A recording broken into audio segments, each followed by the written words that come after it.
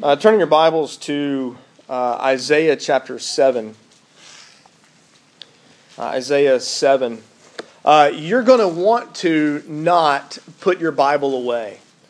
In fact, we're gonna be playing some sword drills. Not really playing sword drills, but you're going to be turning. You're going to be flipping. There are going to be multiple passages that we are going to use this morning. So keep your Bible handy. You'll need to flip around as you go. I can tell you now, if you're interested, Isaiah 7, 9, 11, 22, and then Luke 1. So if you can do all that really quickly. And for this Advent season, we're preaching through various passages. You can tell, this is not normal to necessarily use multiple passages for a sermon text.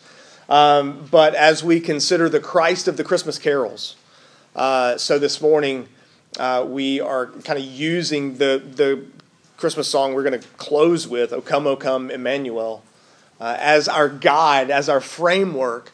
But as we work through these passages, I trust you will hear echoes of the songs we've already sung. You will hear, Lo, how a rose are blooming in the passages we read. You'll hear Thou who wast rich beyond all splendor as we read through the passages this morning. So we will begin. For now, we will only read Isaiah 7 verses 1 through 17. We'll stop there. I'm going to ask, if you're able, please stand as we read God's word together. In the days of Ahaz, the son of Jotham, son of Uzziah, king of Judah, Rezin, the king of Syria, and Pekah, the son of Remaliah, the king of Israel, came up to Jerusalem to wage war against it, but could not yet mount an attack against it. When the house of David was told, Syria is in league with Ephraim, the heart of Ahaz and the heart of his people shook as the trees of the forest shake before the wind. And the Lord said to Isaiah, Go out to meet Ahaz, you and Shear-Jashub, your son, at the end of the conduit of the upper pool on the highway to the washer's field, and say to him, Be careful, be quiet, do not fear, and do not let your heart be faint because of these two smoldering stumps of firebrands at the fierce anger of Rezin and Syria and the son of Remaliah. Because Syria with Ephraim and the son of Remaliah has devised evil against you, saying, Let us go up against Judah and terrify it, and let us conquer it for ourselves, and set up the son of Tabeel as king in the midst of it. Thus says the Lord God, It shall not stand, and it shall not come to pass. For the head of Syria is Damascus, and the head of Damascus is Rezin. And within 65 years Ephraim will be shattered from being a people. And the head of Ephraim is Samaria, and the head of Samaria is the son of Remaliah. If you are not firm in faith, you will not be firm at all. Again the Lord spoke to Ahaz, Ask a sign of the Lord your God. Let it be deep as Sheol or high as heaven. But Ahaz said, I will not ask, and I will not put the Lord to the test. And he said, Hear then, O house of David. Is it too little for you to weary men that you weary my God also? Therefore the Lord himself will give you a sign. Behold, the virgin shall conceive and bear a son, and shall call his name Emmanuel. He shall eat curds and honey when he knows how to refuse the evil and choose the good. For before the boy knows how to refuse the evil and choose the good, the land whose two kings you dread will be deserted. The Lord will bring upon you and upon your people and upon your father's house such days as have not come since the day that Ephraim departed from Judah, the king of Assyria. The grass withers and the flowers fade, but the word of the Lord stands forever. Let's pray. We pray, O Holy Spirit, that you would use this, your word, to teach us, to grow us in grace, to deepen our love for you and our anticipation, not just of Christmas, but of the return of Christ. We pray this in your most precious name. Amen. You may be seated. I assume there are people in this room. It's funny, actually, because I've already had a conversation today about end times. Not so much what's this, what's that. The conversation was more about how can you even really know? But the general overwhelming consensus in the world around us today is that the world's getting darker, and that Israel, the nation, is going to be reinstated, and that God's coming back soon, that Jesus is returning soon. And you perhaps may hold that view yourself, this notion that the world's getting darker, that it's actually becoming more and more dangerous to be a Christian, that the church is on the verge of perhaps even dying, being removed from the face of the earth. Perhaps you're sort of keenly aware of the world in which we live and are convinced the church has never known the threat that it knows today. The church has never been threatened like it is today. But let me encourage you. There's no reason for alarm. There's no reason for fear. There's no reason to think that the church will ever fail. Why do I say that? How do I know? How can I say that with such confidence? Well, one of the reasons is because we celebrate Christmas. Christmas actually is evidence that the church will never be crushed. It will never be destroyed. It will never be removed from this earth. And the song we're going to close with in just a few minutes ranks right up there with all the Christmas carols as a reminder of God's faithfulness to His promises.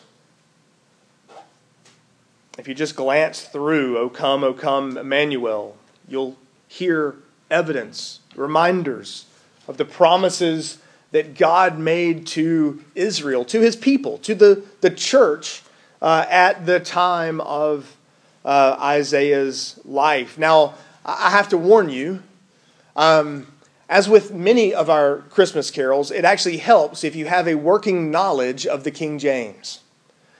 Because the ESV, which we use here on Sunday morning, didn't exist at the time these hymns were written or translated. The King James Version was the English version that there was. And so you may hear things from time to time and go, I got no idea what that means. But if you were one of those who sort of had the King James Version running around in your head, it would be more familiar to you. I have to even tell you, I have one of the brightest professors I ever had in seminary uses the King James exclusively. How does this hymn, how does this Christmas carol help us in our fear for the church? It's written in the 12th century. We don't know who wrote it, but it's obviously hundreds and hundreds of years old, this carol. And the writer of this song, of this hymn, has a very solid understanding of the prophet Isaiah.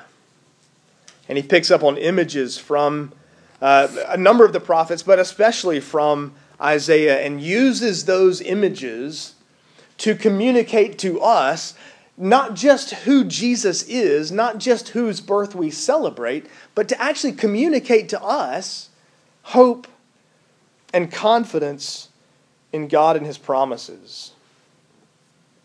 These images remind us that God is faithful to accomplish His purposes. Isaiah is writing to Judah as a bit of a reminder of your Old Testament history. Israel was one nation under Saul, under David, under Solomon. After that, it divided into two nations, Israel and Judah. Israel in the north, Judah in the south. Ephraim as Isaiah used a couple of times here in this passage, is the northern kingdom. And so the nation's been divided, and they each have their own lines of kings. And Isaiah is a prophet in Judah during the time, in Isaiah 7 at least, of Ahaz, king of Judah.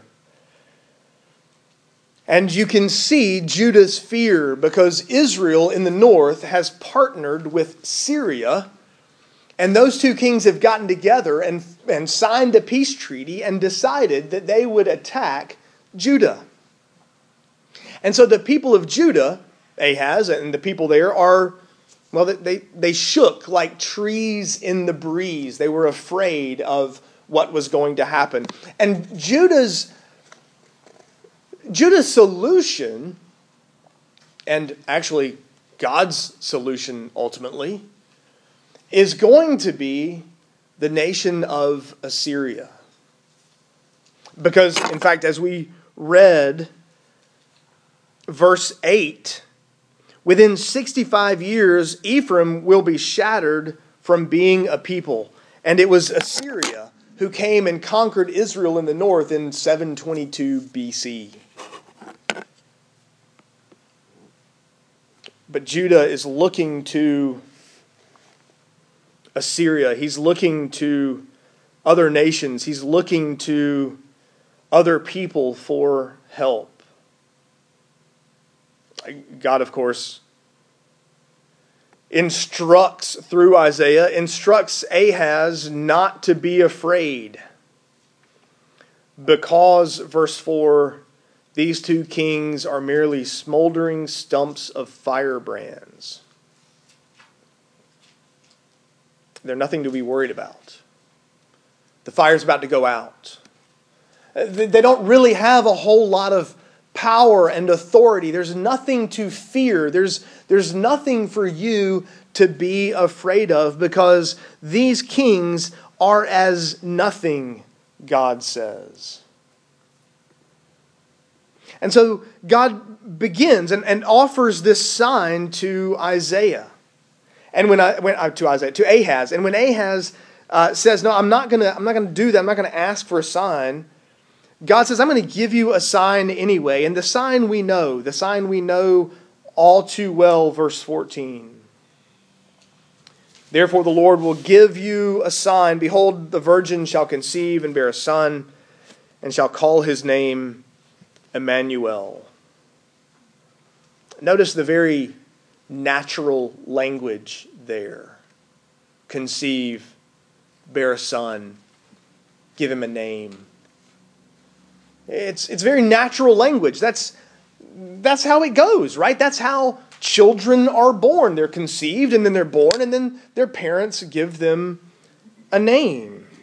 In fact, you get the same language in verse 6 of chapter 9. "For to us a child is born, to us a son is given, and the government shall be upon his shoulder, and his name shall be called," and then it goes on with those famous names. A child is born, a son is given. It's all very natural language. And so the sign to Ahaz is there's going to be this son born to deliver you.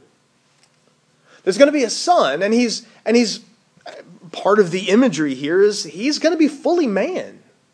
He's conceived and he's born, all very natural language. Except he's not going to be a mere man. He will be fully man, but he's not merely going to be a man. He's more than that because there's some oddities in these passages as well, both in Isaiah 7 and in chapter 9.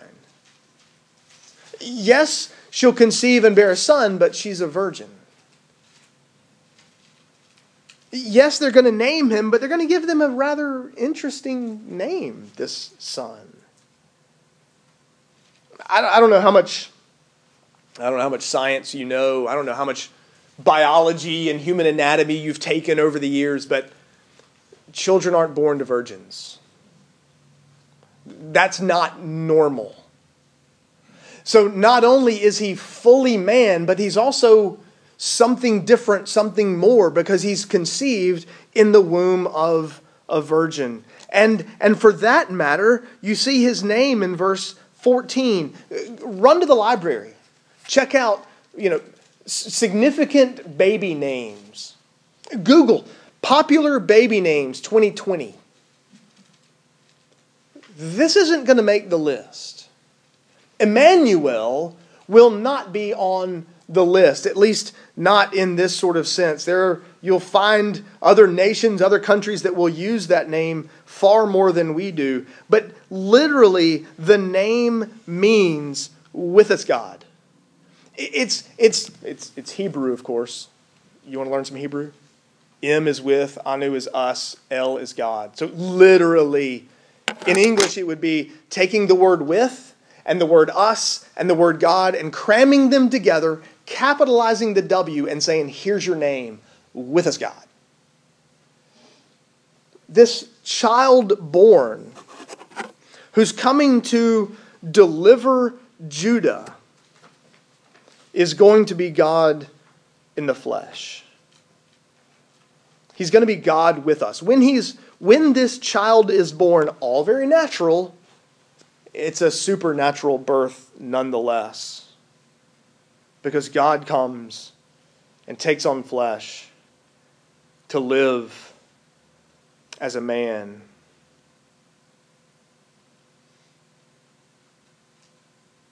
It's this picture of the birth of the deliverer. That's Christmas. And already you're reminded, oh, wait a minute, that's right. At a time when Israel, at a time when the church was at its fear, danger, aware that the world was stacked up against it and that foreign kings had actually conspired to destroy her, God says, I will deliver you. That deliverance is what we celebrate at Christmas. The fulfillment of the promise that God gave to Ahaz in Isaiah 7. He'll deliver his people not the way the first century Jewish mind expected it. They wanted a king on a white stallion with a sword drawn. He comes to deliver his people by his obedience in the flesh, his sacrificial death, his atoning blood to wash away our sin and pay for our debt, and the defeat of death itself through his own resurrection. In other words, there's this awareness that we who are born die. But Jesus was born to die. And so we sing the promised Messiah of Emmanuel, God with us, who will come and deliver his people. Turn to Isaiah chapter 11. And Isaiah 11 begins, and again, these are all passages that will be familiar to you. Christmas Eve services, lessons and carols services.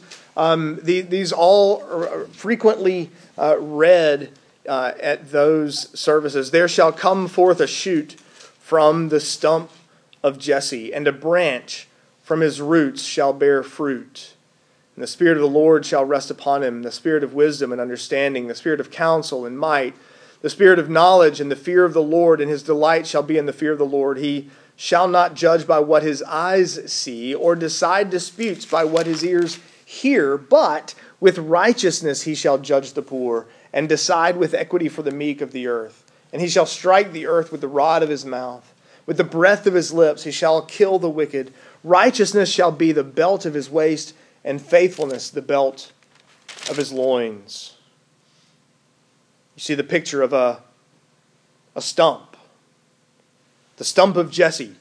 Jesse's family line has been cut back to nothing more than a stump. Jesse, you remember, is the grandson of Ruth and Boaz, the father of King David. You know, when you've got a tree in your yard that's, you've got a fruit tree that isn't producing fruit. You've got a tree that's diseased or that's rotting from the inside out. What do you do with it? Cut it down. When you cut a tree down to the stump, what we expect to happen next is to rent a stump grinder or pay somebody else to do it and come in and grind that stump down to nothing and then use the bark for mulch or whatever it is you want to use it for. A tree that's been cut down to the stump is, in our minds, useless. It's over. It's dead. You're getting rid of it. That's not the picture here. There's a rod of Jesse, a shoot of Jesse. There's a shoot that comes up from that stump and reminds us all over again that the line of Jesse is not gone. It's not eliminated. It's not cut off permanently, finally, and completely. David at this time has long been dead. Isaiah's not looking ahead to David. David has already come and gone. And I think in many ways he backs up to Jesse rather than David to tell us not that there's a new David coming, but there's a greater David coming. The one to whom the original David was supposed to point all along is the great king, the great ruler of God's people who's going to come and rule and judge his people. The kingdom had once been united. And there's coming a day, now the kingdom divided, and not only have we already read of the promise that in 65 years from chapter 7, in 65 years Assyria is going to be carried off, going to be destroyed, going to be attacked, and be gone, eliminated. I mean, not Assyria. Assyria is going to conquer Israel, the northern tribes, and defeat her, and you'll never see her again in Scripture. But there's Babylon on the horizon. Who's going to come and defeat Judah and carry her people off into exile. That's Ezekiel and Daniel, by the way.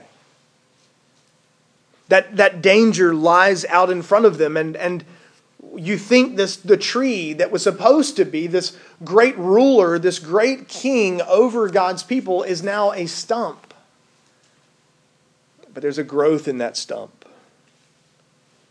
There's a shoot. There's a rod of Jesse. There's a shoot that comes out, and ultimately a branch that bears fruit.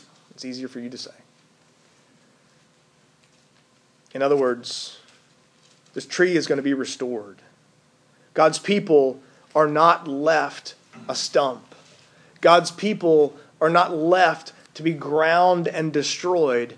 But from this stump, the rise of Jesse, of the shoot of Jesse, of Jesus, Emmanuel, the God-man, he's the one that comes and gives life to this great kingly line. God's people hold together in Christ. And he comes at this bleak moment of a mere stump and shows that there is life yet to come. He's going to be the king. He's going to be the king that rules and reigns over his people. But he's going to be a king that rules with righteousness and equity. Jesus is that shoot. And in that shoot, God's people have life. Back up to chapter 9. To pick up on another image from O come, Emmanuel. The idea of darkness Everybody at some point in their life sleeps with a night light. When you're young, you're afraid of the dark. When you're little, when you're young enough, you have this notion that if the lights go off and it's really, really dark, that's scary. Darkness in a movie title or dark in a song title, and we expect it to have sort of a somber, sad, depressing kind of tone. We are aware of the opposite of darkness and light good and dark bad. It's why when we talk about the world getting darker, we mean that it's becoming more and more dangerous for the church, that the light of the church is going out, and we're afraid that might actually happen. But notice how the birth of Jesus is described in Isaiah 9, verse 2. The people who walked in darkness have seen a great light. Those who dwelt in the land of deep darkness, on them has light shone. The light of the world, Jesus, comes to dispel the darkness. Jesus is born to push back the darkness. Or we could look at Malachi chapter 4. In Malachi chapter 4, and Malachi, that right before the blank page before Matthew. Malachi is late in Israel's history. And if you think about what Israel's about to face, 400 years of silence between the close of the Old Testament and the start of the New.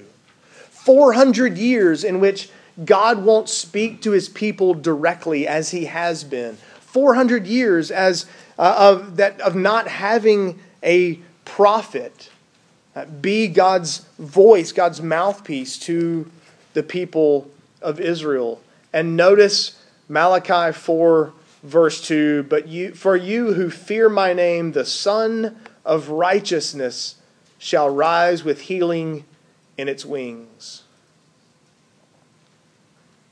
There's 400 years before the birth of John the Baptist.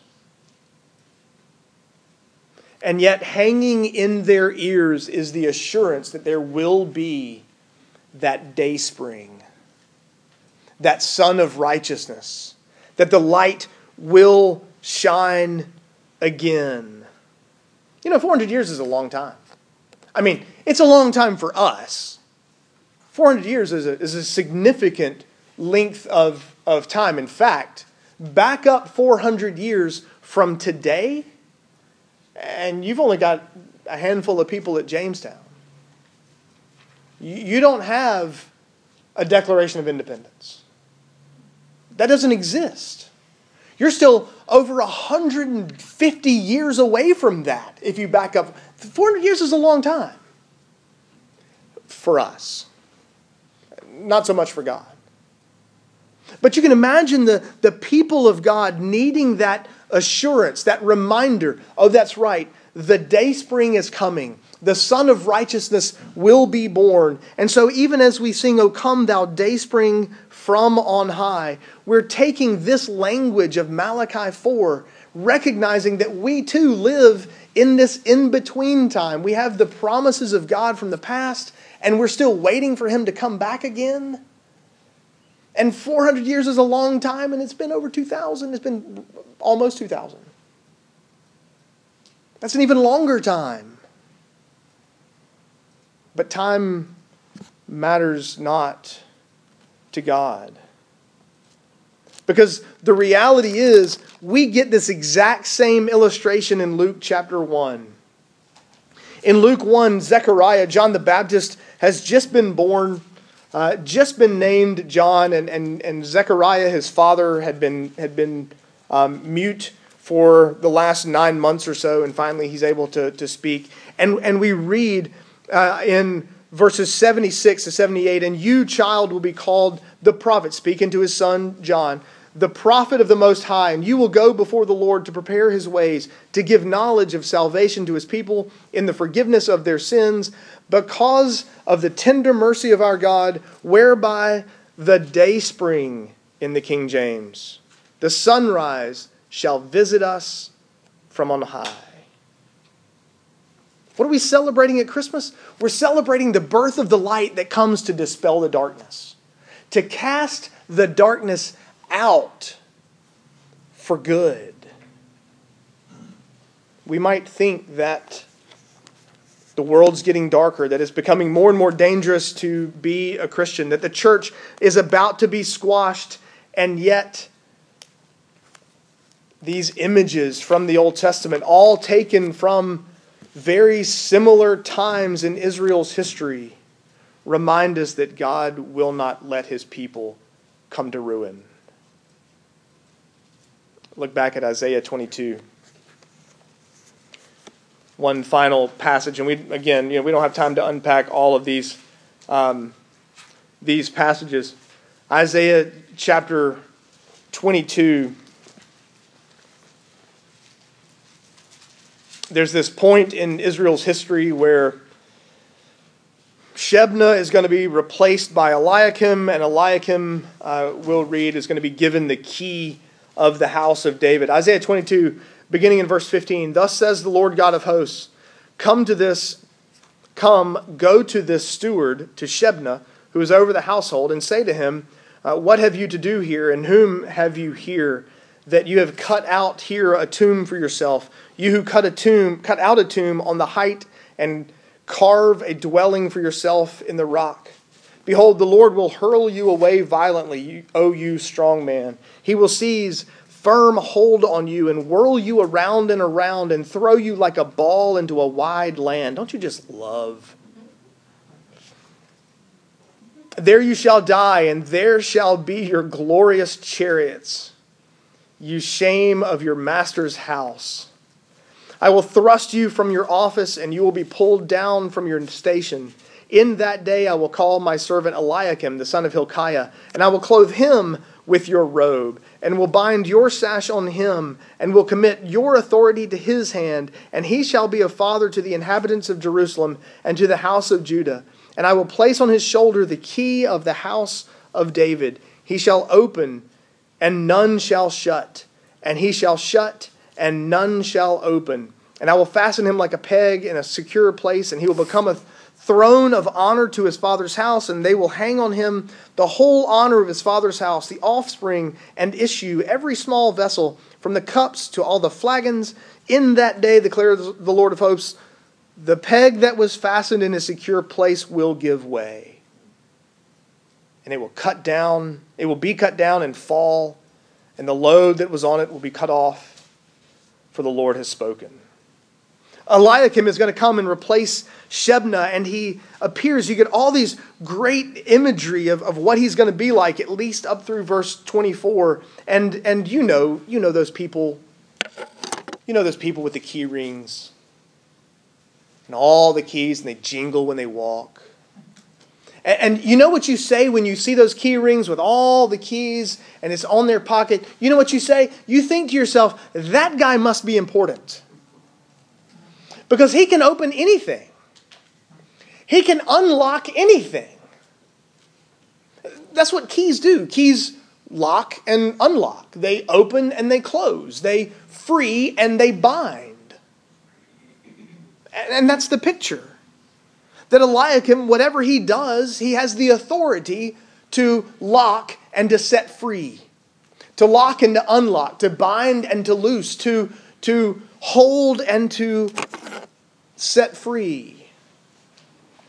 It's a symbol of his power and his authority over the people of God. But in Eliakim's case, they say power corrupts. Absolute power corrupts absolutely. Eliakim was corrupt. He didn't use that power and authority to the honor and glory of God. He didn't use that power the way he was supposed to. It seems he was sort of nepotistic in his dealing out of offices and roles and position. He didn't use those keys to the glory of God, and so, verse 25, the keys are taken from him. And so the writer of O Come, Emmanuel says, not only come Emmanuel, God-man, come Dayspring, the sun that rises to dispel the darkness, come, O righteous King, shoot from the stump of Jesse, but come, Key of David. Come and rule and reign over your people with righteousness and equity, as we read just a few minutes ago. Jesus would rule in all perfection, in all righteousness. His power never went to his head. His authority didn't corrupt him, but he rules and reigns over his people. In fact, Jesus doesn't hold the key of David. He is the key in the song that we sing. You notice that each of these images from Judah's history are all images of danger and threat to the people of God. They all reflect some sense that the people of God are in danger. They're going to be destroyed. They're going to come to an end. The line is going to die from either without or from within. They all show that the people of God are in peril. And every single time God comes along and says, let me remind you that I will not let that happen. In other words, we sing O Come, Emmanuel, to celebrate the birth of Emmanuel, the Dayspring, the shoot, the rod of Jesse, the key of David. Not just to celebrate the birth of a baby in a manger, but to encourage us, because we too live in a time when it seems, if we judge with our eyes, that the church is in peril. May instead we be reminded by God's promises that He will never, ever let that happen. The promises to Judah are the promises to us. God will preserve His people, and He won't let insiders or outsiders destroy it. May we celebrate that hope, even as we live in this in-between time between the first coming of Christ and the second coming. And the longer He delays, the more assurance of these promises we need. So run to these promises for your hope and for your comfort. Let's pray together. Father in heaven, we thank You that You promise us, You assure us, we may fear for the church, but You will preserve Your people. We pray that You would strengthen our faith, uphold us. Would the light of Christ born this Christmas dispel the darkness even in our own hearts and minds, that we might more fully and joyfully embrace these promises for our good and Your glory. We pray all of this in Christ's name. Amen.